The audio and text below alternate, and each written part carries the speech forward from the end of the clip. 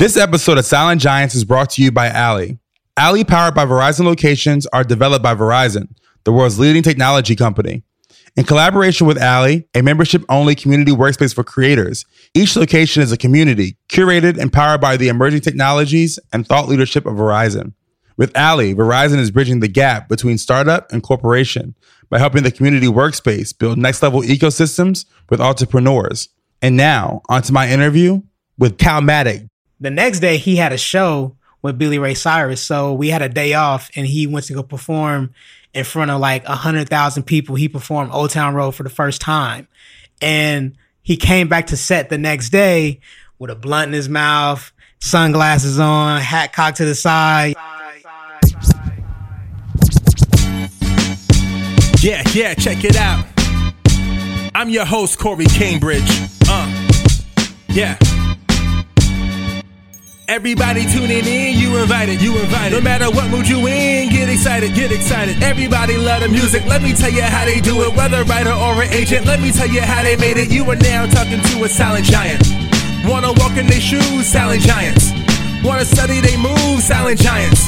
Wanna know what they do, silent giants. Silent giants, y'all. Our special guest this episode is Calmatic, director of the music video for Lil Nas X's blockbuster song, Old Town Road. Calmatic is a native of Los Angeles, California, who first got his taste of the entertainment business by becoming a rapper and music producer himself.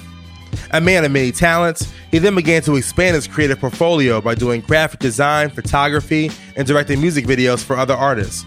He recently took home the Video Music Award for Best Direction for Lil Nas X's hit music video for his smash single, Old Town Road. In this interview, we get into his upbringing in LA, the death of Nipsey Hussle and the impact it left on Los Angeles. We chat about his rap career and how it led him to becoming a film director. And of course, we get into the makings of his VMA award-winning video for Old Town Road. Without further ado, let me introduce you to the film director, graphic designer, photographer, my friend, the silent giant, Calmatic. Yo, Cal, what up, man? Oh shit, what up, man? I know you was gonna start off like that. What's up, man? How you doing, dog? Man, I'm good, man. I feel like I'm looking at the stretched out version of myself, man. That's what my wife always say whenever it's like another black man with a beard and a big smile. Well, I feel like we come from the same part of the motherland. Yeah, man. Like West. I don't know where my genetics come from in Africa, but I feel like everyone told me it comes from like West Africa. Yep. Yeah. Same for you? That. I mean, I don't know. I ain't done my ancestry background. I know. Yeah, my wife, she not messing with the government and they conspiracies when it comes to the DNA joints. Yeah, I don't know how much I believe it either. But I feel like at some point, whatever I hear, it's that we're from like West Africa. Like I get like, is it Guyanese? Is that how it's pronounced? Yeah, Guyanese. I think so. Shows like my lack of culture. Yeah, man. Yeah, my dad, when we were younger, we would drive around, and every time a Nigerian person would see my pops, they would be like, "Oh, like where are you from? Like, what's up?" And he'd just be like, "I'm from LA, man. Sorry, man." Are you from here? Yeah, we born and raised, bro. Dude, what's it like growing up in LA? Man, that's a good question. I don't think anyone's ever asked me what is it like growing up here. I mean, I feel like it's just like any other place, except there's like a lot of like, I guess the proximity between like the hood and Hollywood is like always present. You know what I'm saying? Like growing up, it's in LA, it's nothing to see like a celebrity on a regular basis. Like I remember, running into like Snoop Dogg, going to the liquor store, or like seeing Ice Cube like drive past my elementary school because his grandmother lived over there, or just like even though we come from the hood, there was always like a sense of like luxury and the Hollywood lifestyle was always present. You know what I mean? Like, depending on where you stand in South Central, if you look up in the hills, like you can see the Hollywood sign.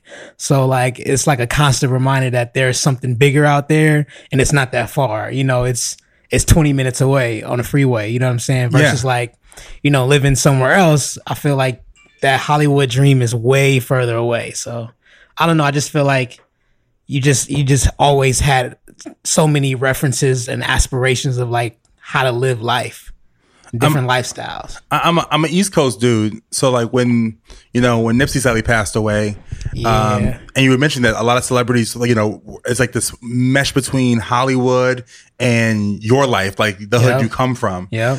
Let's say, for example, if when Biggie passed away, here in Los Angeles, it changed the way that New Yorkers moved in LA. Oh, I see. You know what I mean? Like that moment changed kind of the culture of how New Yorkers moved out here or thought about LA or being out here. Well, the thing about when Nipsey passed away, I think when it initially happened, like everyone was on alert because it's like literally the worst thing that could possibly happen, not only for, people in Los Angeles, but people in a specific neighborhood. It's like the worst thing to happen. It's like, you know what I'm saying? So no one knew what happened. So everyone's like, yo, you got to be careful. Like, everyone's out, whatever, you know what I'm saying? But I think once, everyone found out what happened in the circumstances, I think it made everyone kind of self-reflect. And I think in a weird, bizarre way, it allowed people to focus more on Nipsey's legacy versus like the actual, happening of his murder. You know what I'm saying? And so I think that's kind of a weird blessing in disguise where it's almost like, people in my community, we were always constantly, I think over the last few years, we've constantly been searching for inspiration and motivation and the information that we needed to rise above and maintain our gentrifying neighborhood. Yeah. And it was like, man, what can we do? Like, do we need to start this business? Do we need to blah, blah, blah? And I think, Nipsey was always on that page, but his voice wasn't as loud as it was after he passed away. So it's almost like as soon as he passed, immediately the people of the neighborhood got, it's almost like someone downloaded a ton of information into all of our brains. Yeah. And so now we're using the information that he's been giving us this whole time. And now we're moving forward with that mentality, which I think wouldn't have happened as fast if he didn't pass away.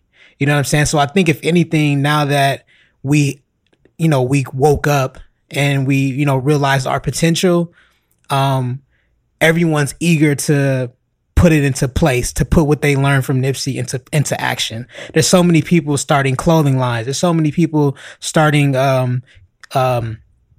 like investment groups, you know what I mean? Like there's so many people trying to start small businesses. And I feel like that's a testament to, his legacy and people trying to like maintain that. I want to take it back to, you mentioned your father is from here as well. Yeah. What does he do, or your mother do for a living? So my mom and dad, they both work. My dad works at a university, and my mother works at a hospital. But I think their side hustles / their hobbies are really what define them. My mother is a beautician. She does hair. She's been doing hair since she was 14, and she has a very specific group of clientele that she's been, doing their hair for literally 30, 40 years. And, those are some of her best friends. And, on the weekends and during the week, sometimes you go to her house and there's always different people getting their hair done. So it's like a independent salon, inside of a home. And, just through that, over the time I've experienced different types of personalities and heard all kinds of stories. And it's almost like living in a beauty salon. You know what I'm saying? So my mother is a very helpful person, and she loves to, make people feel comfortable and make people look good, and just has a immense amount of servitude inside of her. I grew up, my mother's a hairstylist too. So you already know what it is. I grew up in a hair salon. Did she braid hair? I'll say what? Did she braid hair? No. So she did color relaxers, all of the other stuff besides braiding. Yeah. But that experience of having my mother being a cosmetologist really shaped me. Yeah. But I'm interested in how did that shape you as a human? Like I said, I think literally so every weekend my mom was always braiding somebody's hair. And when you braid people's hair, it takes 7 hours, 8 hours, sometimes 2 days. And so, it will always be I wake up in the morning and someone would be in the living room getting their hair braided, and like, just being able to hear my mom and whoever the client was have different conversations about different things, and then whoever was next in line would come over and they might bring their kids, and me and the kids would play, and it's just like a evolving door, just different personalities and different stories. And I think over the years, I think it kind of helped me become like a good listener, but like I feel like it's a certain type of listening where I'm like listening on the low and just like, got an ear, open for just like not cool stories and cool like, and like I don't want to say like provocative conversation, but just like, listening, being a kid and listening to like adult to grown folks talk, that shit is like very like exciting, you know what I'm saying? So I think I've kind of developed this way of like always searching for something cool in the conversation, always, listening for something that's like, that stands out. Cause I feel like it's, I'm really interested in like birth order and how people are born and how they're placed in life and how that has an effect on them. Yeah. Like it's almost like when Michael Jackson became Michael Jackson because he was like the seventh born of like 9 children. So you're competing against, as a 7th child, you're competing against the oldest child. You're competing against Jackie when he's dancing, right? Which elevates your skill. But I feel like being raised in a hair salon, like allowed me to have elevated social skills, or being like elevated to have empathy for, like, how often at 8 years old are you hearing grown women issues? And see, it's funny because I talk to people all the time. Like my whole theory about whether or not people have enough references on what's going on in the world, and they and are aware of what's going on in the world. And I say, man, people need to listen to podcasts. I feel like if you listen to podcasts, whether it be some of my favorites like The Read or Joe Budden podcast, Love whatever, Joe. You know what I'm saying? Like you hear people's stories, and you hear you develop a compassion for people and feel empathy for what they go through. And I feel like that's kind of what I was doing when when people came over and got their hair done. Like I've heard those conversations where my mom's clients were crying over dudes or having deep conversations about life, and it just allowed me to develop like you said, like a sense of, empathy for everyone's struggle and everyone's story. And how about your father, his side hustle? So my pops is he's a jazz musician, and he played the trumpet, and he's just a jazz enthusiast. So he just loves music. He loves jazz and funk. And if you go to the house right now, he's probably in the back room playing the trumpet, playing to like different artists, playing over like, Parliament Funkadelic, playing over, Roy Ayers and anything like that. And I think from him, I just got my love for music and like special music. You know what I mean? Not just like, regular music, but just like very soulful chord progressions and like crazy, like, I don't even know how to explain it, but it's just that funk, that like soul, that weird like sensation you get when like there's a crazy chord change and there's a certain octave that the singer hits. Like, you know what I mean? Like he taught me how to appreciate the best parts of music. And I think I use that to this day in my craft, for sure. What was your first love creatively? Was it in film or was it with music? I would say it's definitely within music. Like I think the film thing is just like a branch from my music, career. Growing up, like I was always into music, and I was always, breaking down, like looking in the CDs and reading the lyrics and looking at the producers and, all the credits and who played the piano and all that good stuff. And I was just really eager to do my own thing. And so, it kind of started off with just a passion for rapping. Like I really like started like writing rhymes, and then a friend of mine in high school slid me like a Fruity Loops CD-ROM.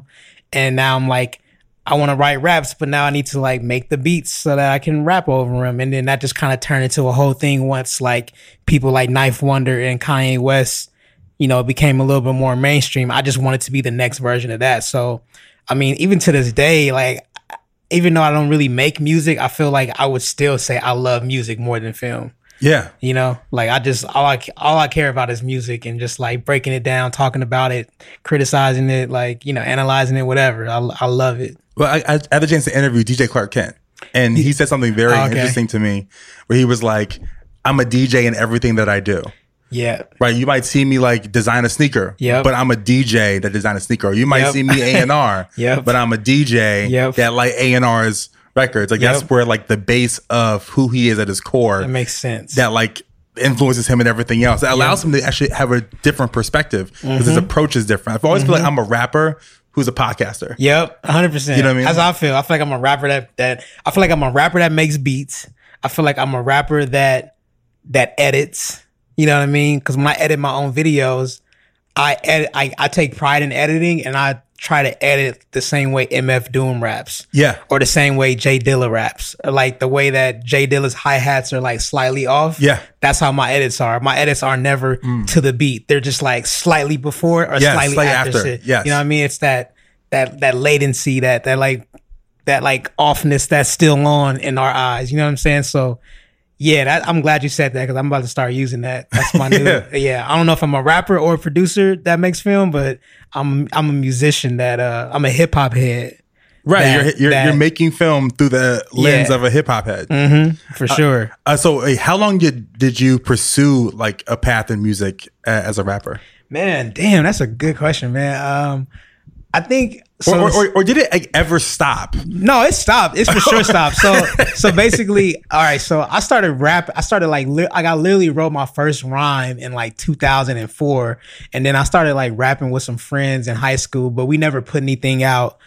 And it wasn't until at that point I was rapping like I was privately rapping, and then I started making beats, but then I felt more comfortable putting my beats out there. Okay. So I started actually making connections with other artists via my beats and my production. And then once I got comfortable in that aspect, then I started rapping out loud. You know what I'm saying? So I say from like 2005 to about 2008 was my rap career and my music career. And over those years, like I put out a mixtape. I had multiple placements on different rappers in LA's, albums and mixtapes. So it was fairly successful. Like I feel like if I would have continued, I would have eventually got signed at some point. Who knows where I would have been or what kind of artist I would have eventually became. But I think after a while, during that blog era, I feel like it kind of got saturated, and I got really discouraged. And at the same time, I was doing, graphic design and film and photography. So I just was seeing success in that. And so I just continued on that path. There's like life intelligence. Like life intelligence is really, really important. I feel like some people don't know.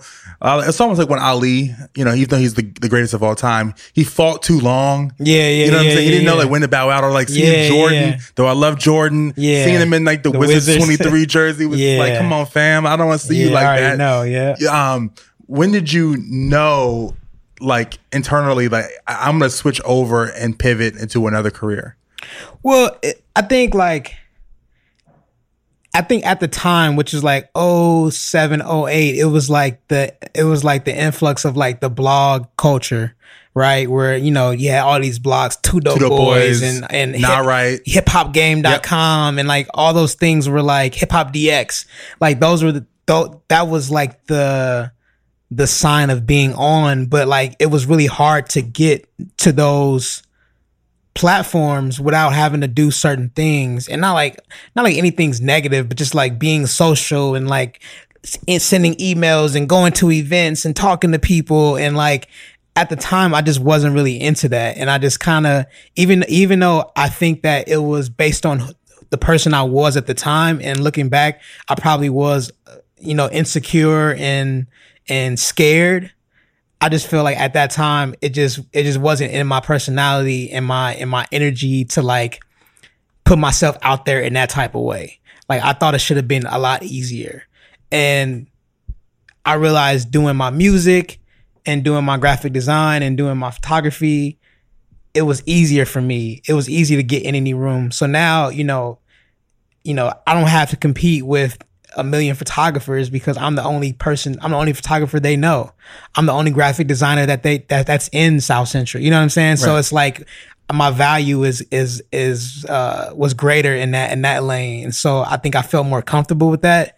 And so I just like, embraced that. And deep down inside, I'm like, man, I'm still better than all these rappers. That's what I be thinking that too, dog. So a sidebar, like there is a group. It's so funny because there's so many people in the industry that used to rap. Yeah, and I feel like that's just a tale of our generation. But like there's a guy named Tunji. He's a he's an A&R at he's like one of the top A&Rs at RCA and RCA now. He's at RCA now? He moved to RCA and has like a vice president. Do you know Archie? Yeah, I know Archie. Oh, that's my dude. Yeah, I know. Yeah, I just texted Archie.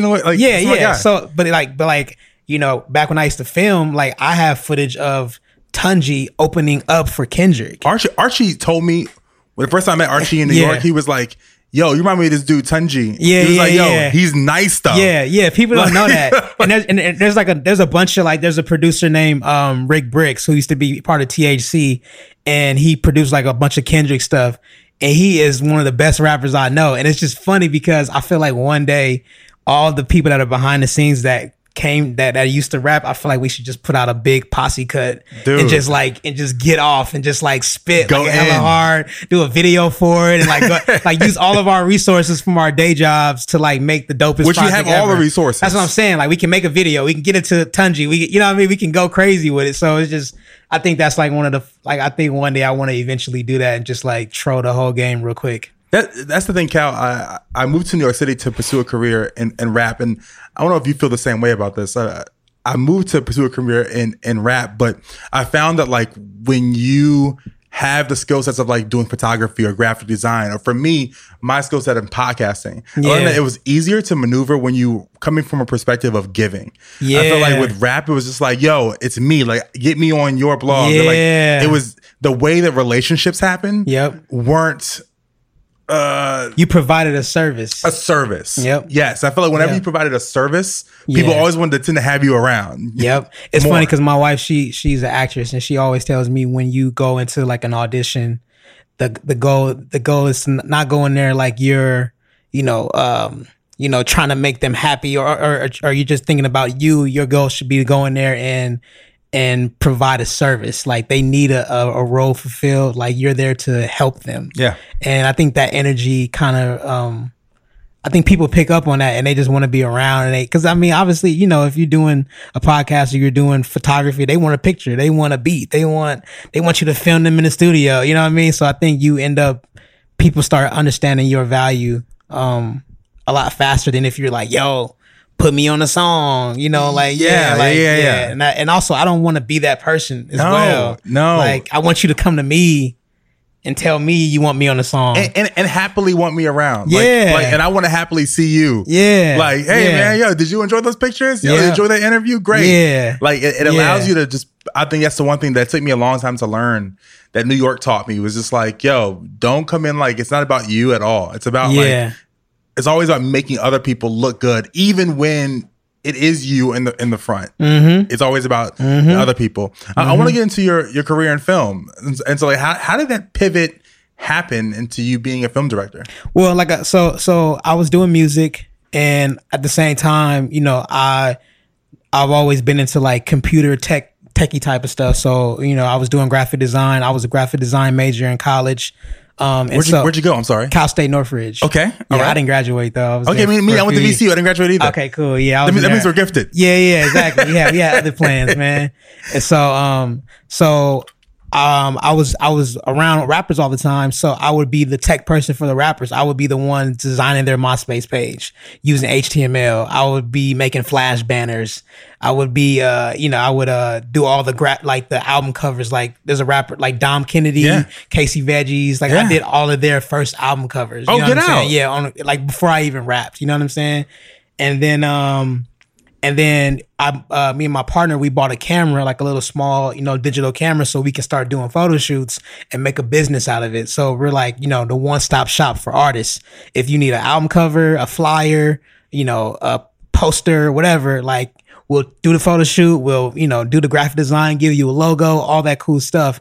And so that's kind of what I became known for, amongst all the rappers. And then, long story longer, one day someone broke into my crib and they stole all my equipment. And, you know, I was devastated, but I realized that we had renter's insurance.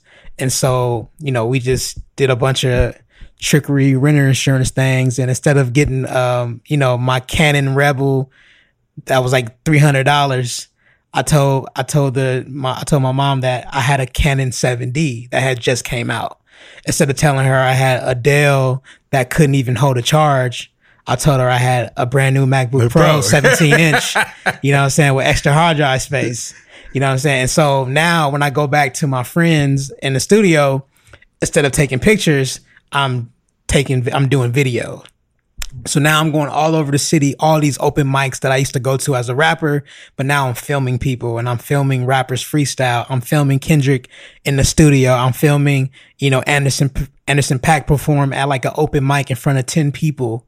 Like I'm just like developing all these relationships, providing a service, you know, giving this footage to these, you know, independent artists. And then one day, you know, damn, my bad. And then one day, you know, you look up and you like, okay, so I guess it's time to make a music video. And so, you know, one of the groups that I used to hang out with the most when I did music was these kids that I grew up with called Overdose. And, you know, it was strictly a music thing. I was coming in as a producer, as a rapper, and we had known each other for years, but I would go over their house every day, make beats, rap, whatever. And so, you know, once I got the video camera and went to their house, it was like, all right, let's shoot a video. And so like literally over the course of like a couple of summers, every single day I would just go over there and we would just like film a scene for a video.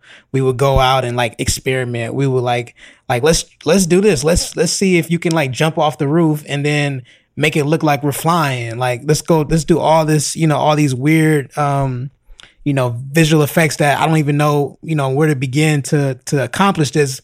But then I go on YouTube and I look up tutorials on like how to do this type of effect. And I would not do it properly, but in that trial and error phase, I developed my own style. So kind of going back to like my influence on music, it's like looking at it like the funk, or like you look at like Parliament and Funkadelic. It's like their music isn't perfect, but it's right. You know, it's sloppy, but it's like perfect. You know what I mean? So it's like I just kind of developed this like wacky, funky like texture to my videos that people, you know, were drawn to, and then the rest is history. Yeah, I feel like, was there anyone in the world of film that you were like, if I take a little bit of what they're doing, a little bit of what they're doing, a little bit of what they're doing, like who inspired you creatively in that world? Or was it truly just like, I just kind of inspired myself as like trial and error experience? Well, I think at that time, there really wasn't any influences film wise. I mean, I've always been a fan of music videos, whether it be, you know, Busta Rhymes, Missy Elliott, that kind of stuff. But I think at the time I wasn't really thinking about that. I was just like, I think I was just trying to challenge myself and just do some weird stuff. At the time, even though he wasn't really doing videos, I was really inspired by Tyler, the Creator, and his energy and just like his like freedom of creativity.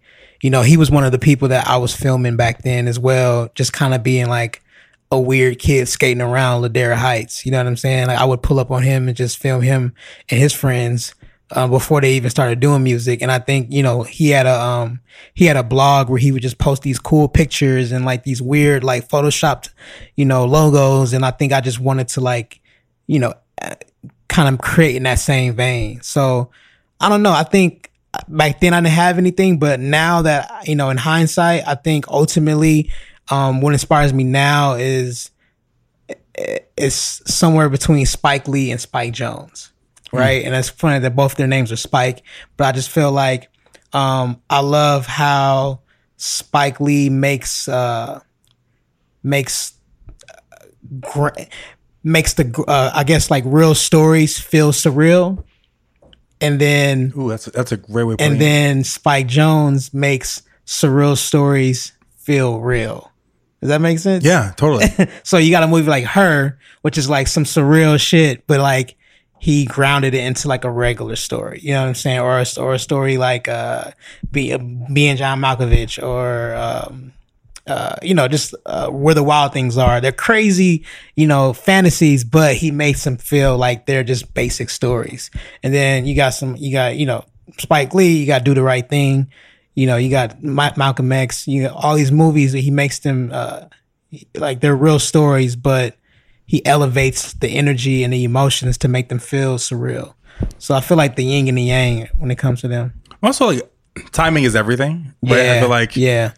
How do you think that shift in moving into content helped your career? Man, so I think it's crazy. I think especially in LA, like I feel like there's always a trend, right? So like, and I'm sure it can go way back to like the 90s, but we could start in like 2005, right? I feel like in 2005, that's when Kanye and Pharrell were popping.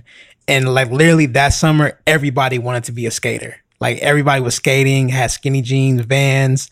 Then the next summer, everyone wanted to be a rapper. And that's where I started rapping. That's where a bunch of my friends started rapping. And then the next year, everyone was a photographer. And then every girl is a model. And now everyone is a creative director and has their own clothing line. And podcaster. Like, podcast. Yeah, it's always a trend. And like I think, with those trends, like only, a few make it or continue to do it once that trend is over.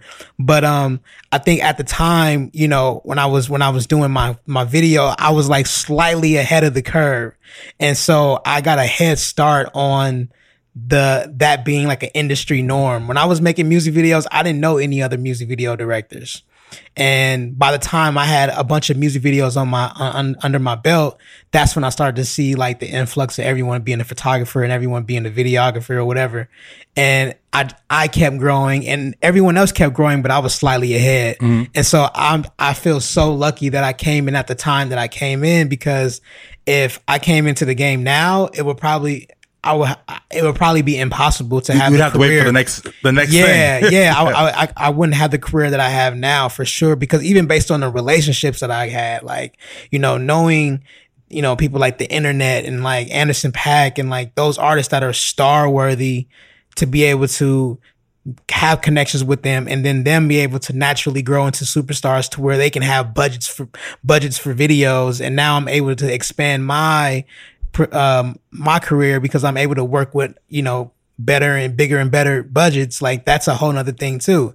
And so, I think I'm extremely lucky with the timing of things, and especially now being that, the way content is and the way streaming is, it's like a perfect, ramp from the bottom to where we are now, where it's like now sky is the limit. Like there's unlimited possibilities, whether it be film, television, just Netflix, Hulu, whatever.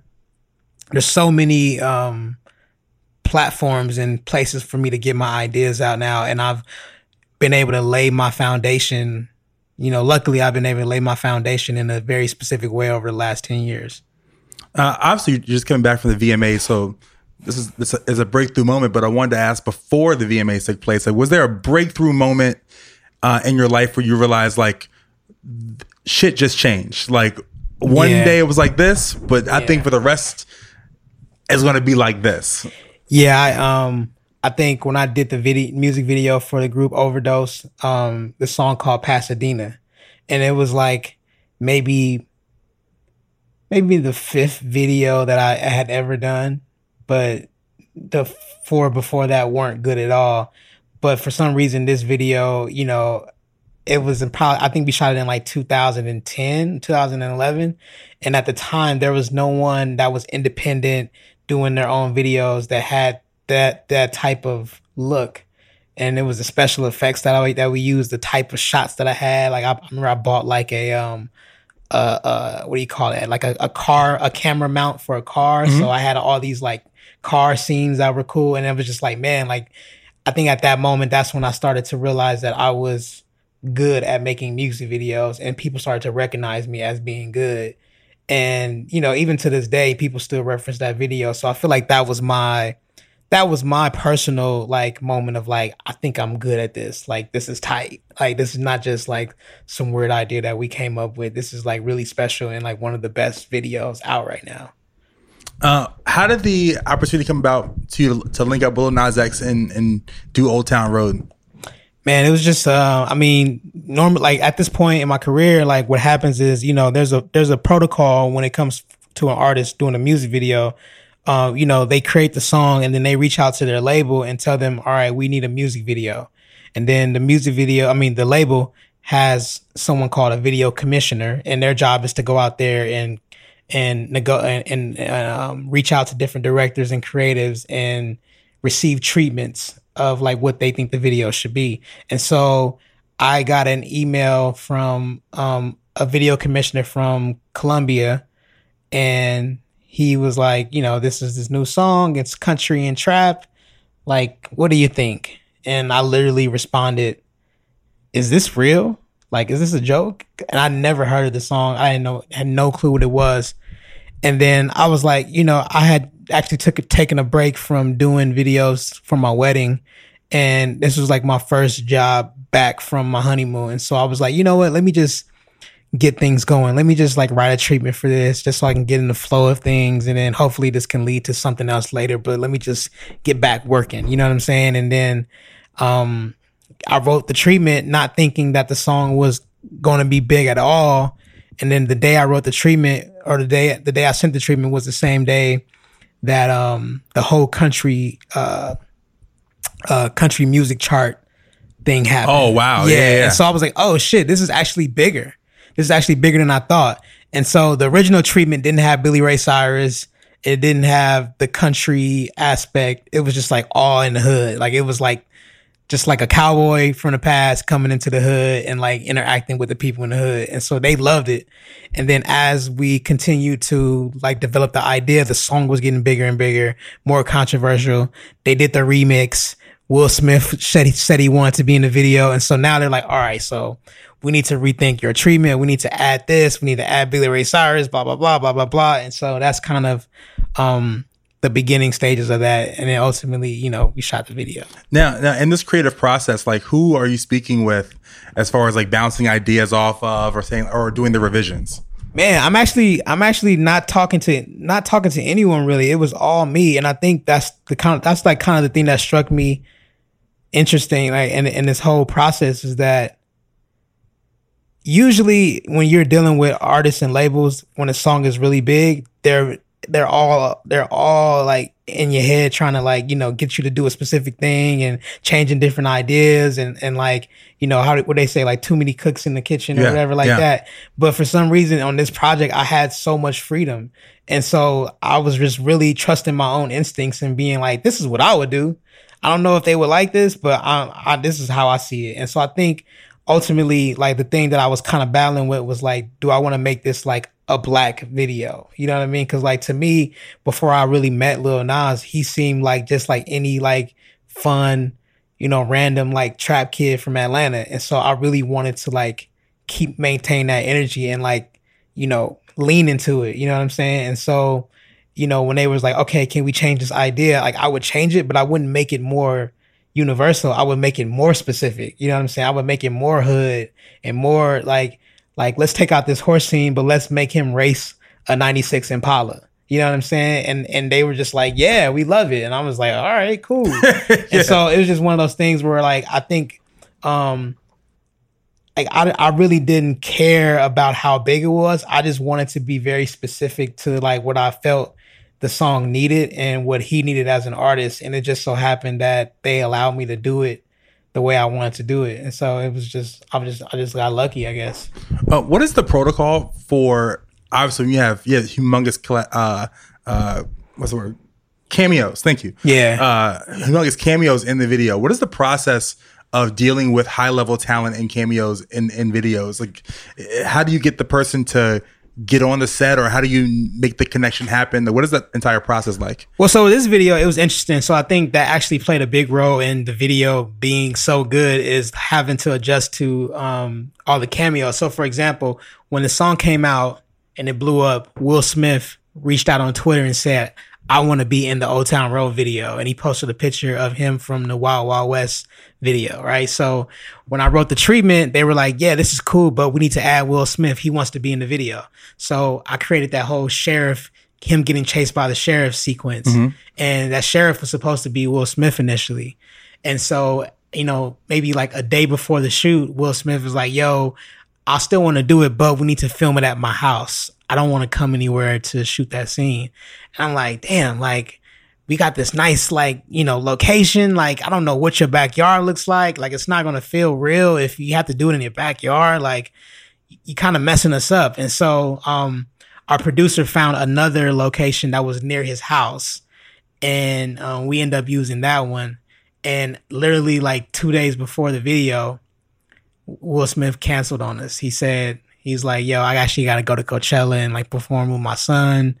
I'm not going to be able to do the video. And so we're just like, fuck, like we don't know who we got all this money allotted for this chase scene, but we don't have an A-list celebrity to fill that role. And it doesn't make sense to just have it be a regular person. Like, it has to be special. And so, you know, some people at the label got on the call with some kind of managers, and we literally had conversations with Ellen,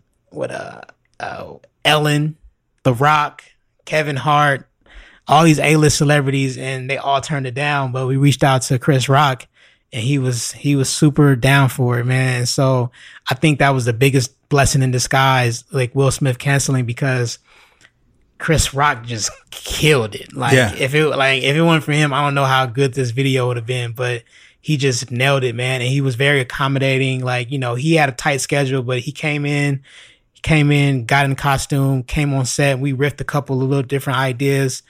And then, you know, next thing you know, we're filming, and then he left, but it was all good. What was like having Billy Ray on set?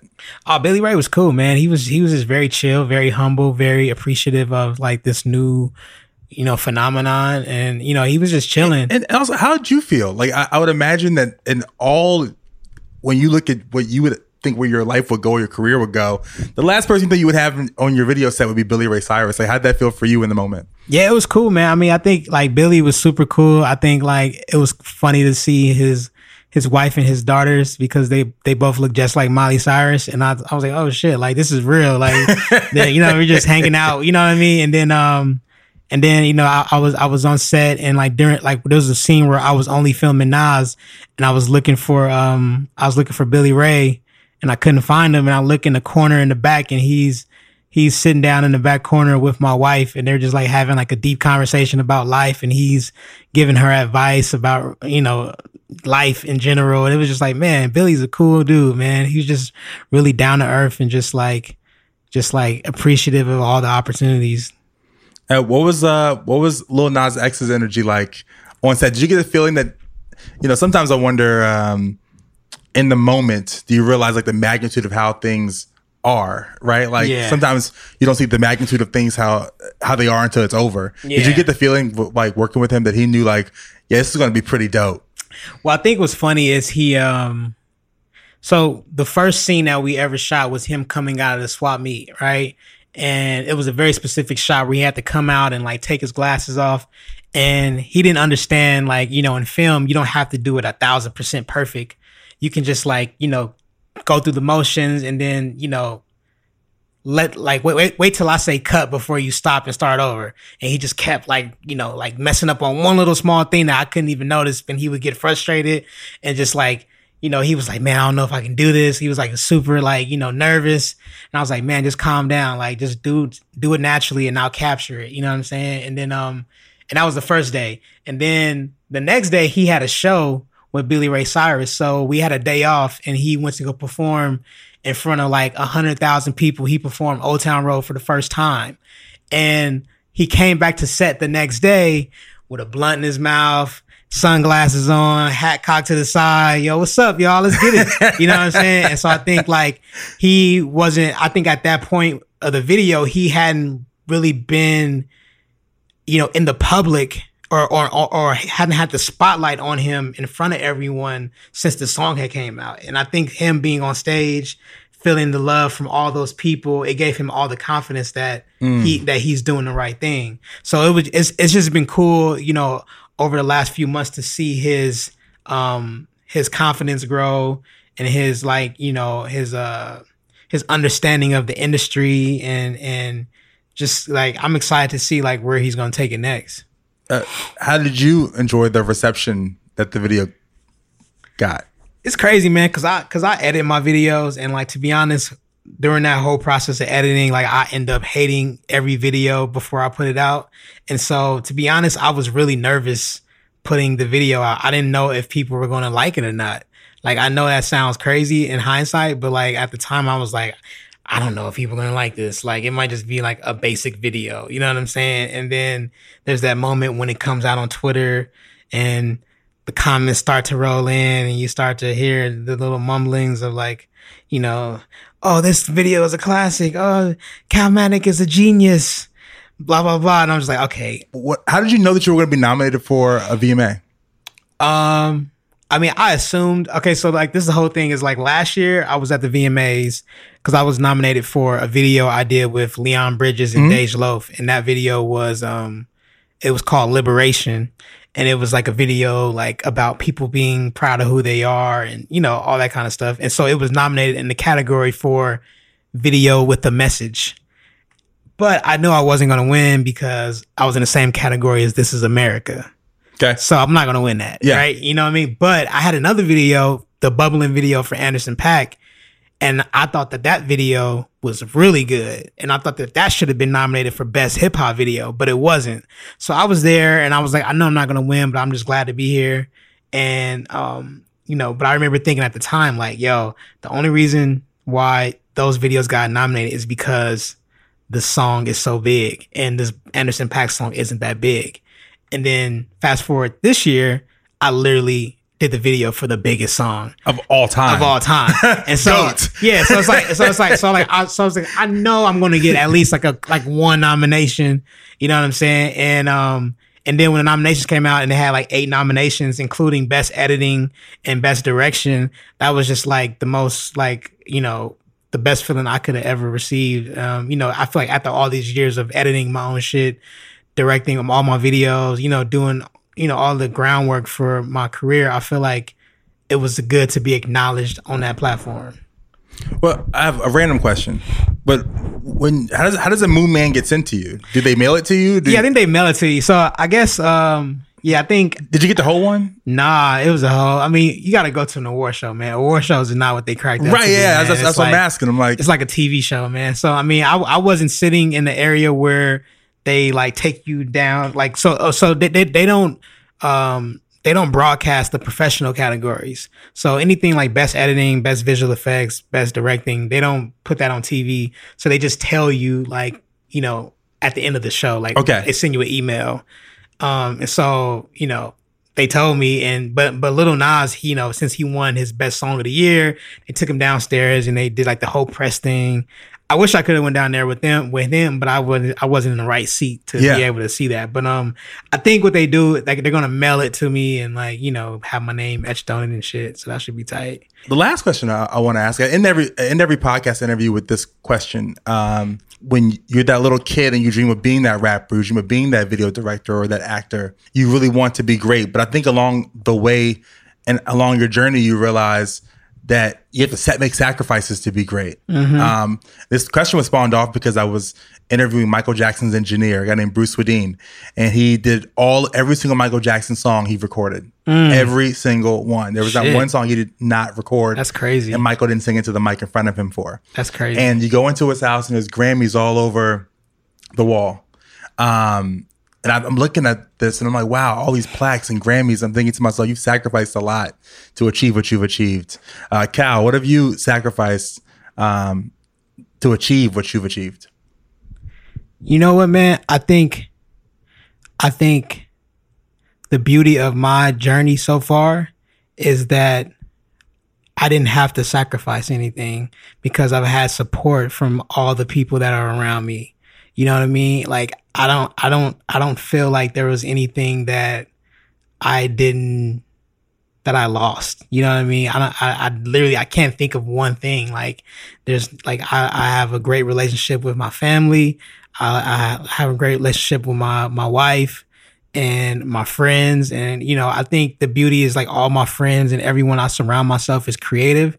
So we just kind of live in a constant state of creating, you know, and I don't know, man. I don't know what that answer is. Like, I think I'm happy to say that I haven't sacrificed anything and I don't think I need to sacrifice anything. I feel like the way the world is set up now, you know, sacrificing things to reach your dreams are it could be a thing of the past. You know what I'm saying? I think if anything, like, you know, I'm gonna say my education, but like that don't really. I don't feel like I have more education than I'm not in school. You know what I mean? So I don't know, man. I haven't sacrificed anything, and I don't plan on it. I feel like, you know, being a creative person is more acceptable in this era, and it's more there's more things that accommodate that type of lifestyle. And so I feel like I've only gained from being a creative. I've only added things. I haven't gotten rid of anything. Calmatic, thanks so much for having me, man. Nah, no worries, man. I'm Thank fresh you. off the plane. Nah, man, I LA, know, man. and You I got the appreciate NY you. stuff on still, man. You straight from a Yankees game, man. I appreciate you taking the time to talk to me today, man. No, I appreciate you, You're bro. the dude. Thank you, man. Peace.